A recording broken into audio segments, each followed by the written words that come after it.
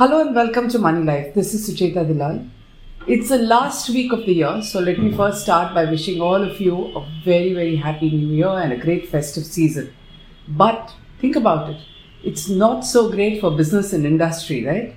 In fact, for the last week, ever since 23rd December, when ICICI Bank's former Chief Executive and Managing Director Chanda Kochchar and her husband Deepak Kochchar were arrested, it has sent shockwaves through industry. At the time of the arrest, in fact on that Friday itself, they were busy sending out invitations to their son's wedding. The CBI decided that this is the time to arrest them on an issue that is as old as 2016, when a whistleblower called Dr. Arvind Gupta put it out on a blog. It was ignored for 2 years. And then suddenly there was a lot of action and investigation when he wrote a second letter. All of us in the media, every single media house, digital publication has covered it extensively since 2018. Here's one link that you can look at on Money Life. Okay, so 23rd December, Friday evening, unexpectedly, suddenly the CBI decides to arrest the two, Chanda Kochchar and Deepak Kochchar. Remember, Deepak Kochchar has been arrested before, but the extremely high profile and once very powerful Chanda Kochchar, who broke the glass ceiling for women, was one of the first CEOs of a large bank. ICICI is the second largest bank. So obviously this was big news. People thought that the problem was over. And 23rd December was just 2 days before a series of lavish parties were to begin. The first of them was on 5th December. There was supposed to be a really grand 5-star reception on 7th January in Bombay. And all this was going to culminate in a huge destination wedding at a very, very expensive Jaisalmer hotel in Rajasthan. Now, the 5-star wedding was to be attended by India's biggest industrialists and bankers. In fact, some of them were to fly to another wedding in Doha on the 13th of Jan and then fly on the 14th to the wedding of Mr. Kochchar, young Mr. Kochchar, Chanda's son, flying on private jets and charters. All this now is in disarray. We don't know what's going to happen. So instead of closing 2022 with a series of very flashy parties, it ended with shock and awe that this sudden action could happen. Right through the weekend, everybody that we spoke to in business and industry had just one question. Why now? What is new now? We've all been thinking about it. Everyone has their reasons, but the overwhelming conclusion is just one. The timing of the wedding, the lavishness of the extravaganza that was planned, couldn't have been more unfortunate and unthinking. Look at the optics, okay? Look at the setup in which this happens. Congress leader Rahul Gandhi has done a whole Bharat Jodo Yatra. It has been attracting humongous crowds. He had just made a triumphant entry into Delhi last week with a huge crowd following him, and he addressed a gathering from the iconic Red Fort where he declared that the government belongs to Adani Ambani. Widely reported, even though the yatra wasn't covered all that much. There would have been huge political embarrassment if this wedding had gone on, as though to prove his point. The inevitable photos, videos, airport photographs of all these celebrities and charters would have made its way to social media, to the newspapers, to the page 3. I mean, that's a page 3 material, right? And it would have shown that industrialists with massive bank borrowings, some of them haven't bothered to repay them, were grooving away at a lavish destination wedding with a discredited banker playing the host. Now, which government is going to like it in a particular situation? This is not the only thing that was happening. My sources say that Rahul Gandhi's point would have been proven by the guest list. Okay, but just a week before that, when Parliament was truncated all of a sudden, ostensibly because of COVID, you had some questions in Parliament. And the Minister of State for Finance, Dr. Bhagwat Karad, in a written response had said, and he had to say, that 10.09 lakh crores in bad loans were written off in the past 5 years. Okay? Not 70 years ago, not 40 years ago, after 2014. In fact, last 5 years. And what was worse, the amount recovered from defaulters in that same period was just 1.32 lakh crores, which is less than 13%. Now remember, this government and its supporters and its IT cell very aggressively go after, elected representatives also, go after anybody who points out to loan write-offs by the government as a bailout, not only to bankers but industrialists. By pointing out that a write-off is a technical thing, we go after the defaulters and aggressively recover money. Really aggressively, 13%. This is something that all of us who write on business and finance have known forever, that when things are written off, there is no recovery, but this government has been claiming that yes, we go after them. So the optics were all wrong in the last week. The government needed to show that something was being done. So just as onlookers were also wondering that you arrested a banker for a commission, but what about the beneficiary businessman? So on 26 December, the CBI also arrested Venugopal Dhoot. Now those of you who know, Videocon itself is not only a big brand name, but he was once a very powerful industrialist with friends cutting across political parties and a brother who was a Rajya Sabha MP for a while. So the arrest was another big jolt to business and industry because they had been led to believe that Mr. Dhoot had enough of clout and connections to avoid an arrest. Sure enough, nothing has happened from 2016 to 2022, so there was a sense of complacency.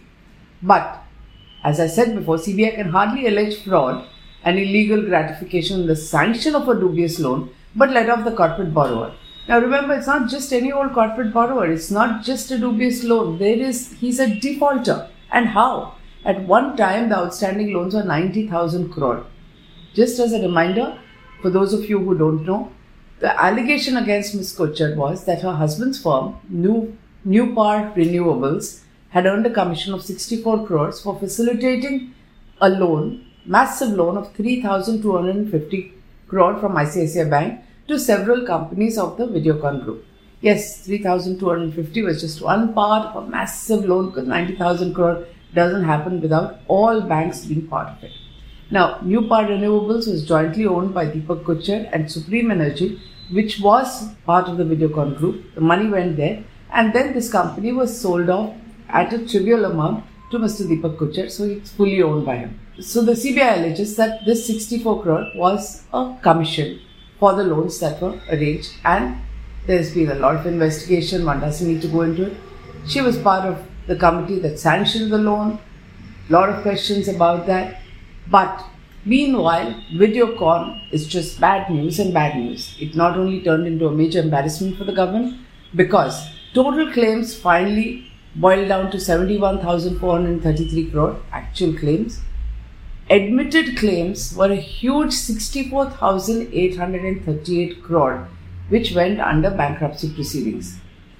And scary part is the recovery. Nobody thinks that there is any value over there. In fact, at one stage, Mr. Dhoot had tried to stall recovery proceedings and say, I will pay you back 31,000 crore over a 15-year period. That offer was correctly rejected by bankers because if you had 31,000 crore or even a fraction of it, you would be servicing that loan without turning into a defaulter. So the resolution happened, bids were called, and guess what?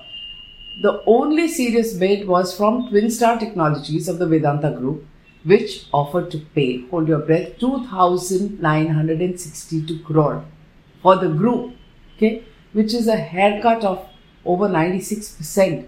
What is worse is the liquidation value of this group was considered much higher, around 10 to 12,000 crore, and a bidder was only willing to pay less than 3,000 crore. In fact, it was so shocking a number that the presiding officer of the National Company Law Tribunal, which is the bankruptcy court, had made a remark that the bidder was paying almost nothing and operational creditors were forced to accept a total shave or a tonsure rather than a haircut. We've written about this, we've done a video blog. Those of you who want to know more can look at it.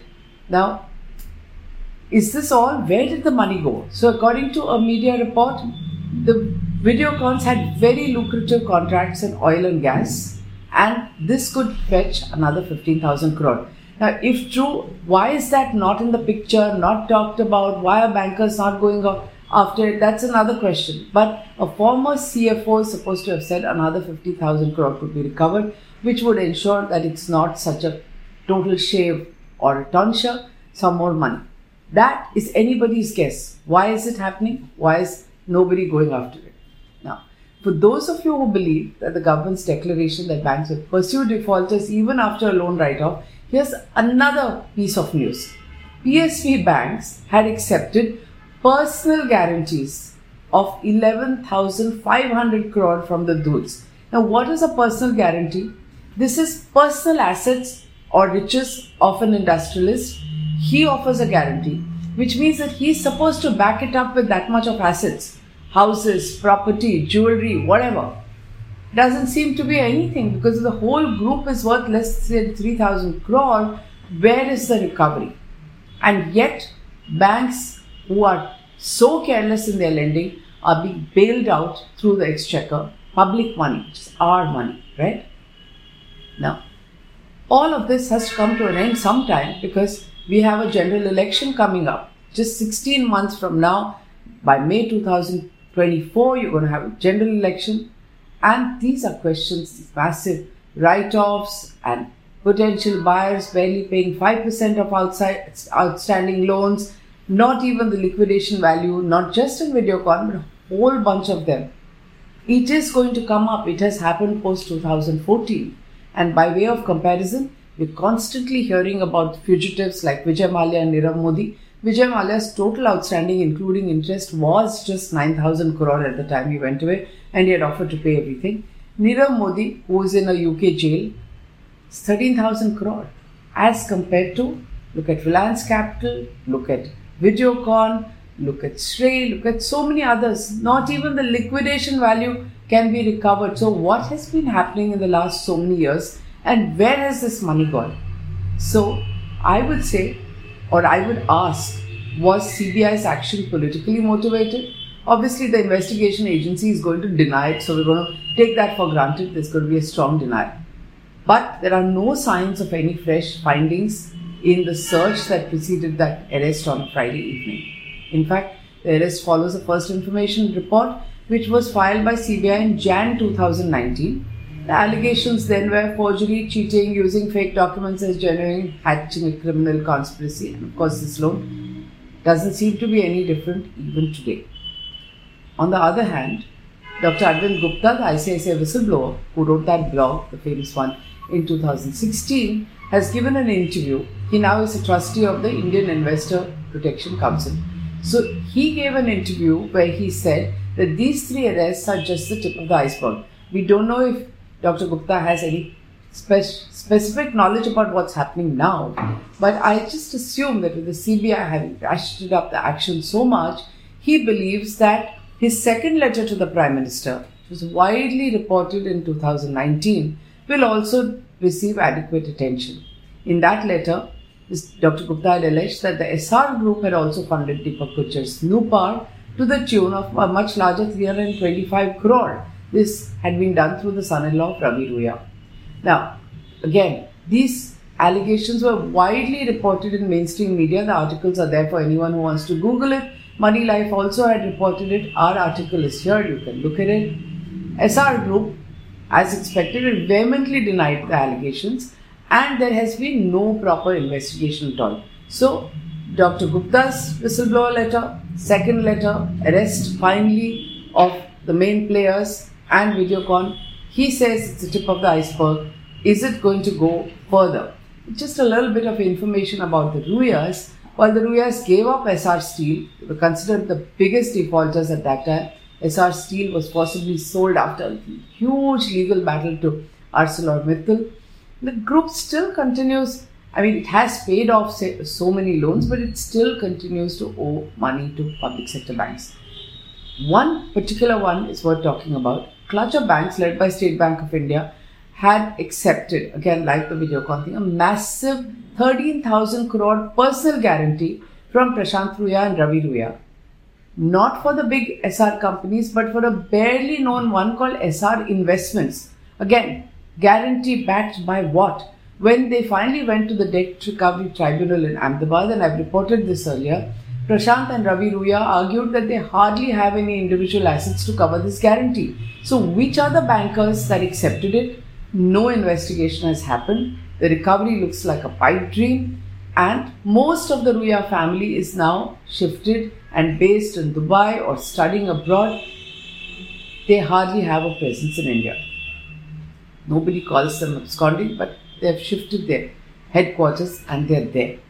It may be recalled that the letter of Mr. Gupta dates back to 2018, when ICICI Bank itself was denying any wrongdoing even on the part of Chanda Kochchar. A lot of water has flown down that particular bridge, so she is now arrested. An investigation was ordered by ICICI Bank, headed by Justice B.N. Srikrishna, former Supreme Court judge, and based on his indictment, she was terminated. They're attempting to claw back the benefits that were given to her. So, a lot of things have happened since 2018, when there was complete silence. So, the question that worries big corporate defaulters and industry is whether this arrest is really the tip of the iceberg and just the beginning of a crackdown on all of those industrialists who have, and we know they've continued to enjoy lavish lifestyles and unexplained funding, even while the exchequer is bailing out banks at our cost. This is public money which has to otherwise be used for public goods, not to bail out massive corporate defaults. This government is fortunately very image conscious, and it is going to act to protect its image. So it will not allow itself to be seen as protecting corporate defaulters, especially in the run-up to the next elections. So this sets the stage for what we can expect in the coming year. 2023 is going to be interesting. People expect a lot of action. But I want to make a small point. While these arrests of big industrialists may give a lot of thrills to people, they may burnish PM Modi's image as an anti-corruption crusader and a no-nonsense person. But let's not confuse those actions with what is happening on the ground for you and me. There is no actual reduction in daily corruption that we face. In fact, in 2014, Mr. Modi had promised a corruption-free government, but by all anecdotal accounts, corruption faced by ordinary people has increased steadily despite substantially higher salaries paid to government employees at all levels. So let us by all means celebrate the fact that the government is serious about recovery. Let's hope they are serious and these arrests are actually followed up by action which leads to money coming into the exchequer, into the government's kitty, and court cases end. But let's not forget that for us, it doesn't really make a difference because money has flowed out of the exchequer. If you agree with what I'm saying, share the video, subscribe to us, and join the crusade to raise your voice. Thank you so much.